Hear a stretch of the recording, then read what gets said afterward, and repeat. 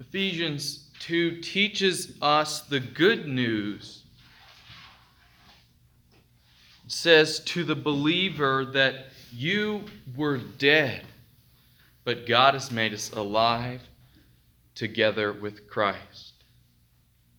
And so if you have believed in the Lord Jesus Christ, then this is your story.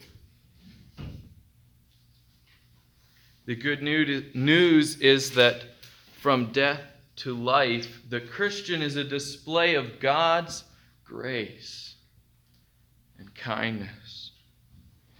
And so your story involves you, it certainly does. But ultimately, it's less a story of us as it is of God's work in us. It's a story that begins with our deadness and sin and is all about God's riches and kindness, His mercy and grace. And so as we look at the scriptures this morning in Ephesians chapter 2, verses 1 to 10, if you would turn there, I want you to consider to yourself, can I say that this is my story? Do I believe that I am a sinner that is saved only by God's grace? And if we can say that that is our story, that this is what we believe, then how is that changing the way that we live today? Has it changed anything in your life? The story of every Christian is a story of God's wonderful work of grace. He brought us from death to life to display His riches in mercy and kindness and love. I want to read Ephesians chapter 2, verses 1 to 3, and we'll start in verse 1. And you were dead in the trespasses and sins in which you once walked, following the course of this world, following the prince of the power of the air, the spirit that is now at work in the sons of disobedience, among whom we all once lived in the passions of our flesh, carrying out the desires of the body and the mind, and were by nature children of wrath like the rest of mankind. The text this morning begins with you were. This is who we were as believers before we knew the Lord. This is our part, in a sense, in the gospel story. According to the Bible, humankind is not just sick or in danger of dying, but dead. Absolutely and completely dead. Think about a dead person. Can a dead person tie their shoelace? Can a dead person dress themselves or hear you when you talk to them? They can't do anything. A corpse is lifeless and helpless. They can't respond to you. In the same way, the Bible says in Ephesians chapter 2 that we were dead in our sins.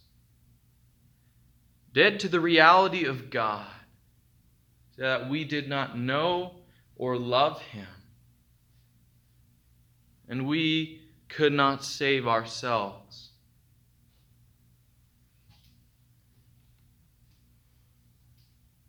Living without God, no matter how physically fit you are or how much smarts you got up in your brain, it's nothing more than a living death. Living apart from God, in rebellion against God.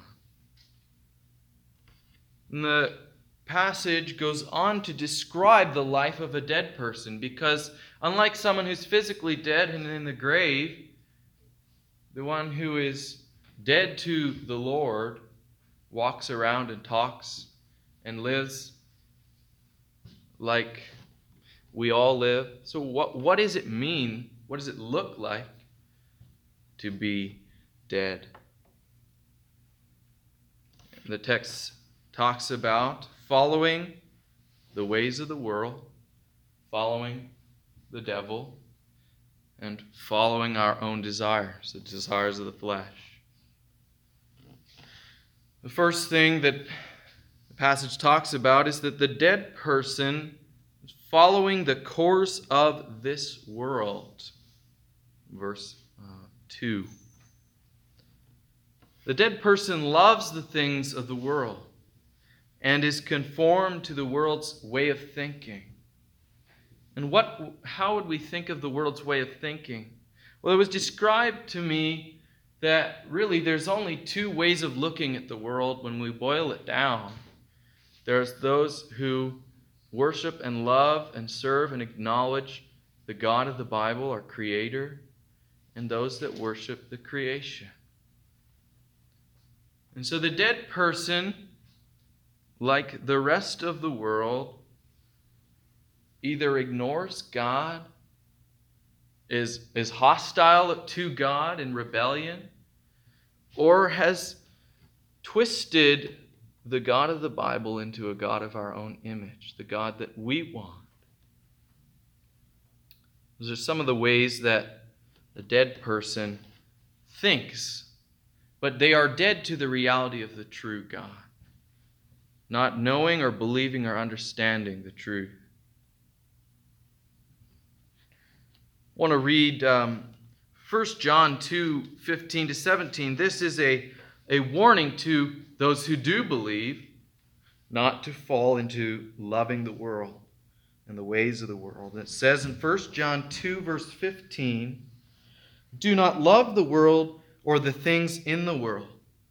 If anyone loves the world, the love of the Father is not in him.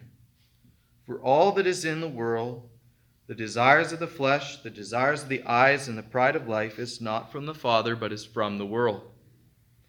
And the world is passing away along with its desires, but whoever does the will of God abides forever." And so the one who is a dead will choose the world's ways over God's ways. And many times in the world we say, well, look at all the good people, right? People are capable of doing much good and of believing things very close to the truth. And yet godliness, or doing good things, I'm going to say it's not really godliness. Godliness without Jesus is worldliness. Without the biblical Jesus who died for our sins, without the truth of this passage that we were dead, but only through Christ and His grace were we made alive. And so that's the distinction between the one who loves the world, who follows the ways of the world, and the one who knows God. The dead person follows the way of the world, and the dead person is ruled by the devil. He is their influence, their ruler, and they dance to his tune. A tune that is really composed of lying and murder and death. Does not end anywhere good.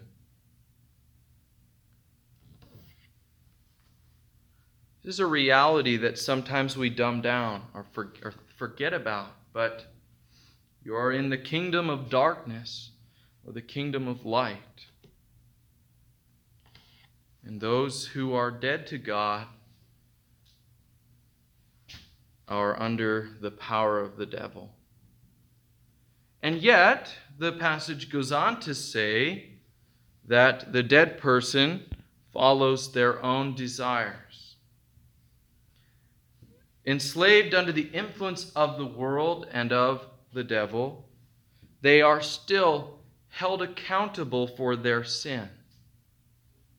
Satan is at work in the sons of disobedience, as our text tells us, But who disobeyed?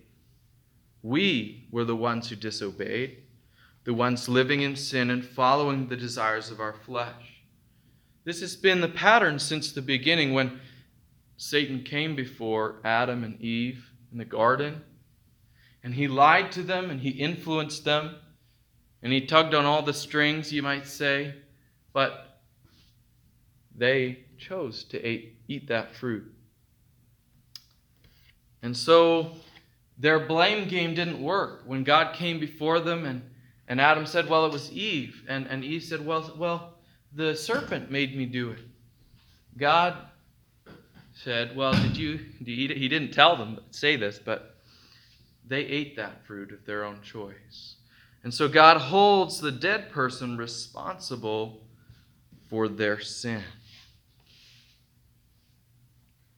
There was a story I was told once. A mother asked her daughter, Sally, why did you let the devil make you kick your brother and then pull his hair? And the little girl thought for a moment, and she said, well, Mommy, the devil made me kick him, but pulling his hair was my idea. And it's a silly story, but I think it makes a good point. This little girl understood the devil might influence her, but she still had this brilliant idea to pull his hair. She was responsible. We're not passive in the story of our lives. But the things that we bring to the table are simply sin and death. So we come with nothing. In fact, it goes on to say that the dead person is a child of wrath by nature. That is to say, we're under God's wrath from birth. This is what Jesus was talking about when he said to Nicodemus, he said, those who do not believe are condemned already. John 3:18. And so the truth of God's word is that you and I lived under the wrath of God until Christ took the wrath of God upon himself at the cross. So that it is only in our relationship with Christ and believing in him that we are not condemned. It is only in him that we are born again into life and not to condemnation. One final point, there's a lot of things in here about what does it mean, what does it look like to be dead? Who is dead? The text ends by saying, and you were, goes on through all these things and then says, like the rest of mankind. Literally, the text says, like the others. That phrase leaves no exceptions. As the psalmist writes, there is none who does good, not even one. That's written twice in the Psalms. Psalm 14:3, 53:3. Paul takes that idea in Romans as well. It leaves no exceptions. All of humanity is dead apart from Christ. And so our part in our story, our part in the story of the gospel and God's work, is a story of our sin, of following the world and the devil and our own desires in rebellion against God. It's a story of being dead to the reality of God, unable to do anything to save ourselves from the wrath of God.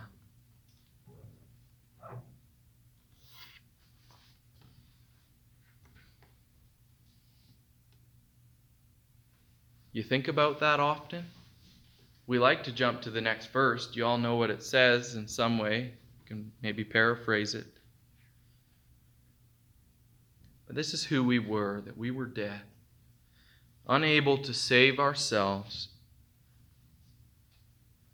In Ephesians 2, verse 4, but God, being rich in mercy, because of the great love with which he loved us, even when we were dead in our trespasses, made us alive together with Christ. By grace you have been saved, and raised us up with him and seated us with him in the heavenly places in Christ Jesus, so that in the coming ages he might show the immeasurable riches of his grace in kindness toward us in Christ Jesus. Did you know that God is rich? That he has unlimited riches in mercy? But he is not content to simply be rich in mercy and grace. It's not stored up in heaven somewhere under lock and key. That he shows it off and pours it out upon the world. My friend Trip Lee once said, and he's not really my friend, but he's a guy that I sometimes listen to and read some of his stuff, but he once said the problem with rich people is they think the world revolves around them, but we all know that it doesn't. And so they flaunt their wealth and we don't like it because it's not right in many ways. He went on to say there is somebody the world revolves around. The universe does revolve around God, and so he should act like it, and we should treat him as if it does.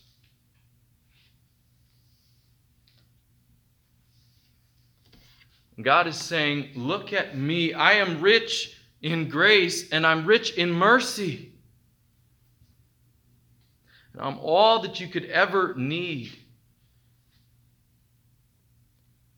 Instead of just flaunting his wealth and showing it off and keeping it to himself, he pours out his riches on his worst enemies, on the people who think the world revolves around them. And he gave us the most wonderful thing he could possibly give us, himself. For God so loved the world that he gave his only Son, his unique Son, that whoever believes in him should not perish, but have everlasting life. Do we understand how staggering that is? Look at God's actions in these verses. He loved us. He made us alive, and not only made us alive, but he exalted us. He seated us with Christ in the heavenly places. And he has prepared for us good works. Verse 10. Your story is a story of God's work in you. Think of the story of Lazarus. What was Lazarus well known for? Anybody think, what did he do? How do we know him? Well, he was known for being a dead guy in a tomb. There's really not much we know at all about him besides his name and that he was dead. We know about his sisters. But the notable part of Lazarus' story is that Lazarus was dead and Jesus made him alive. The notable part of our story is what Jesus did, that we were dead. But Jesus has made us alive. And not only that, the text, it says, by grace you've been saved, and it goes back to what he was saying and says that he has seated us with him in the heavenly places, raised us up to be with him. Though we reside on this earth physically with all kinds of problems and troubles around us, our spiritual position is in heaven with God. Earth is not our home. We have access to the Father and life in the Spirit. The riches of God's kindness and mercy are so great that he raised us up with him. to be with him in glory. And so again, your story is about who? It's about God. It is a story about his great kindness, his work of grace. There is no one else who can raise the dead. No one else who loves his enemies enough to send his Son to die.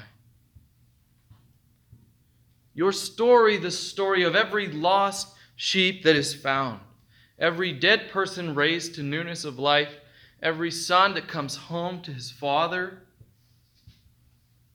is worthy of rejoicing.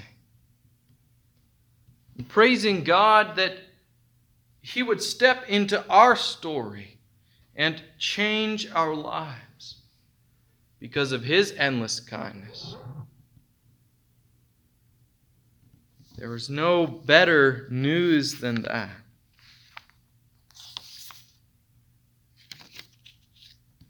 Ephesians 2, verse 8, the text goes on, "For by grace you have been saved through faith, and this is not your own doing, it is the gift of God, not a result of works, so that no one might boast. For we are his workmanship, created in Christ Jesus for good works, which God prepared beforehand that we should walk in them." How were you saved? Was it because of who you were? No, you were dead in sin, unable to help yourself. Was it something you did? No, because, right, a dead person, that's like saying a dead person could tie their shoes. It's as helpful as trying to rearrange the deck chairs on the Titanic. It's a sinking ship.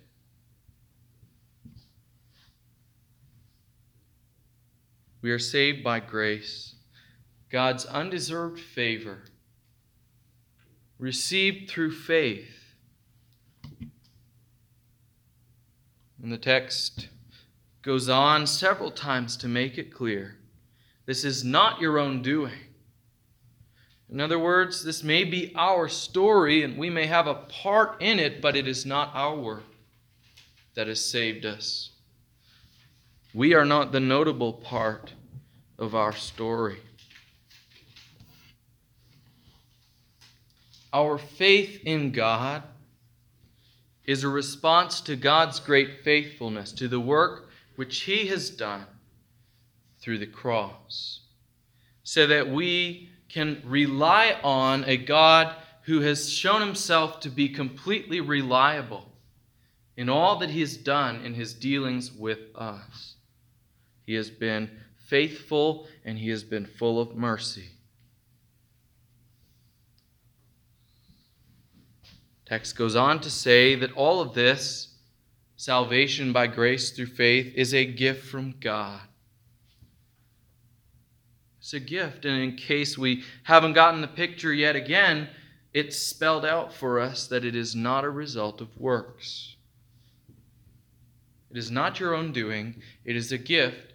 It is not a result of works. He's repeating himself in different ways to teach us and remind us that there is no earning or repaying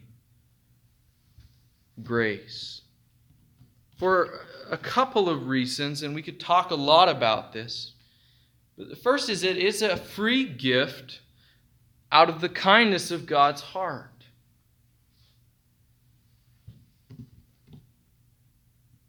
So why are we seeking to, in a sense, we're seeking to sort of one-up God, to prove ourselves. We have to bring ourselves and our story somehow into the picture, instead of it being all of God's grace. And secondly, the reality is the cost of salvation. You think about that? God went to the cross and died for your sins. Can I repay that? Can you repay that? No, it's infinitely greater than anything we could offer God. Paul puts it this way in Romans, in chapter 11, verses 34 and 35. He says, He's amazed. He says, "Who's known the mind of God? Or who has been his counselor? Or who has given a gift to him that he might be repaid?" How can we do that? How can we offer to him a gift that there is nothing we can give? Everything good in life is a gift from the Creator. And it is no less with salvation. And all of this, salvation by grace through faith, not of yourselves, not of yourselves, is a gift of God, not of works. All of this is so that no one may boast. This is the reason we need to recall who we were. We recall God's work, that it is His work, and so that no one may boast. Why can't we boast? Why couldn't I say, "Look at me, I'm saved," and hold myself on a higher plane than others? Well, because it's not my work. What did I have to do with my story? All that we brought is sin and death. And so there is no cause for pride in accepting God's gift of salvation.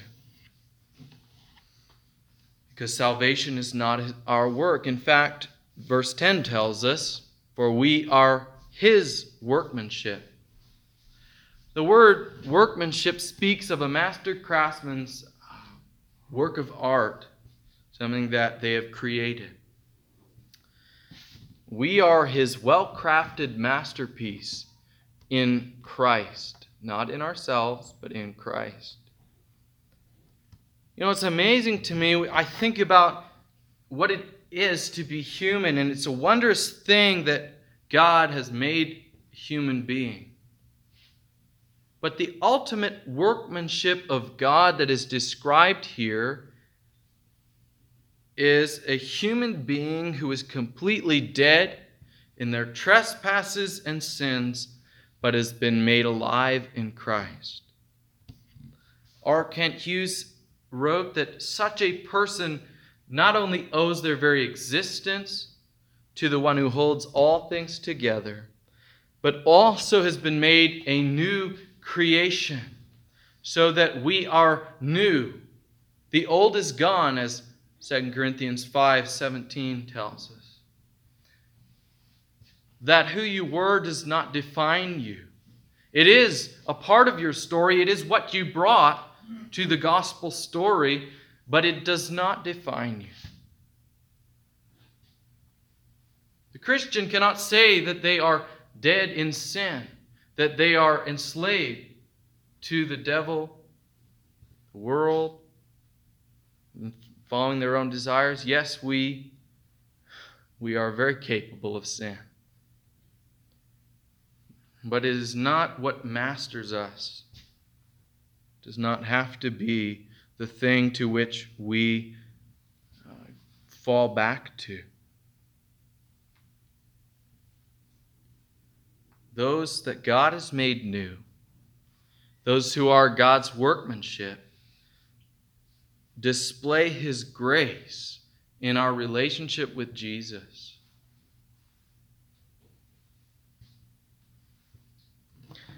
And we were created in Christ, as the text tells us, for good works, so that our conversion is not the end of the story, but the beginning. In Christ, we are already a part of the new creation. And God has planned out good works which He will help us to accomplish. We cannot earn the gift of salvation. We cannot repay it. But we were created in Christ to walk in newness of life, instead of going back to those dead pursuits. We were not made new so we could remain dead and hang around the grave for as long as we can before Jesus calls us home.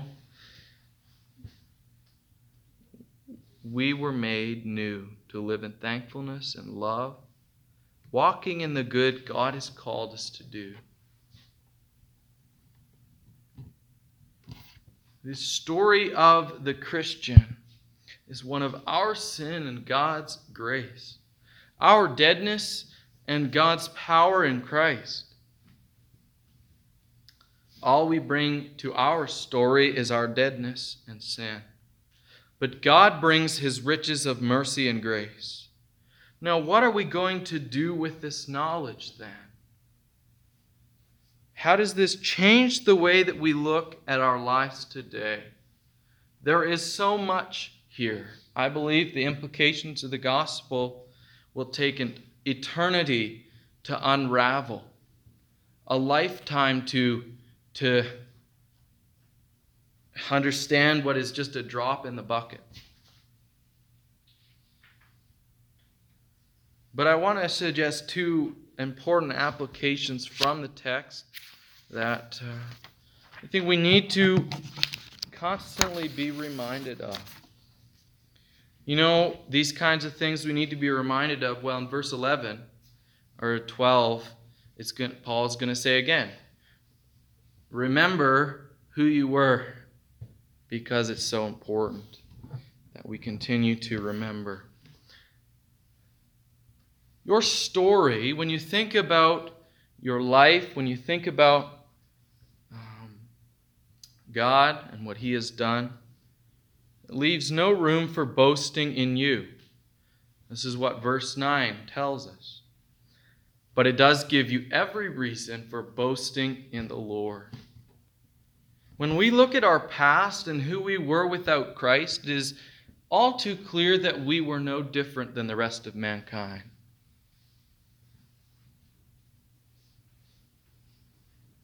There was nothing there in and of ourselves that we could lay hold of and say, it is because of this that God saved me. Well, you know what it is because of? It's because of his love and his mercy and his work of grace. And so when we look at who saved us that we had nothing to do with our salvation, how can we boast in ourselves? It's a question I have to ask myself many times when I am starting to go back to that, where I am wanting it to be about me, wanting the world to revolve around me when I know that it doesn't. Our works were only dead works, but God's work is perfect. And so I've said this before, we bring what? We bring our sin, we bring our hopelessness, our deadness, but God brings his riches of grace and of mercy. And so knowing God's wonderful work in our lives provides us every reason to boast in God, to praise God, to worship God for all that he has done.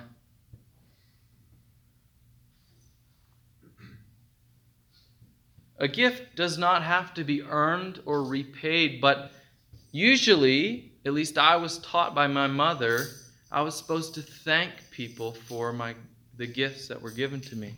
And of course, if I didn't like the gift, I didn't do it out of a very right heart, but I did it anyway. But when we consider the greatness of God's gift, of himself, of all the mercy that he has shown to us in our hopeless condition, I feel like we should be a little thankful. That in fact, that thankfulness and joy in him would be what drives our life. And worship and thankfulness is more than just a few words. It's more than just singing some songs on Sunday.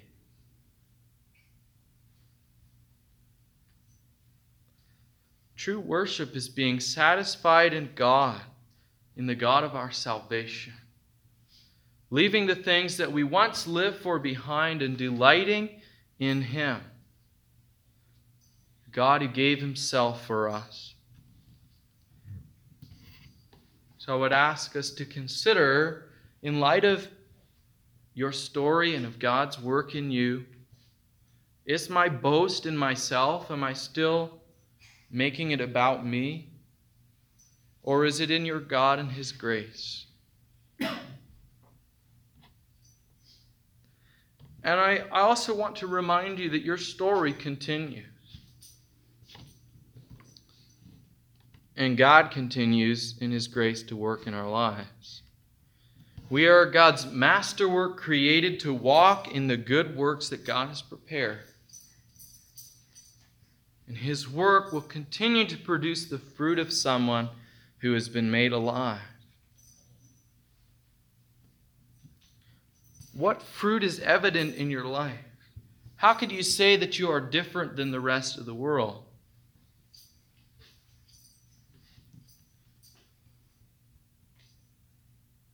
We can say and do a lot of good, but only Jesus can make a thorn bush into a grapevine that produces real fruit. Think about what you're really saying with your life.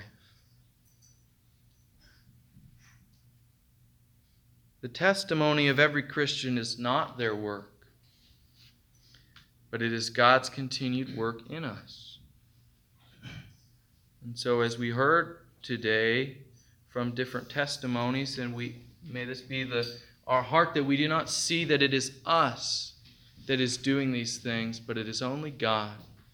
And he continuing in his grace to change us, to show us again his mercy so that we would again be thankful and filled with joy in him. We were dead, but God made us alive together with Christ. Hope that we begin to see how this changes everything, and that we would seek to know the gospel well, because it is our story in Christ.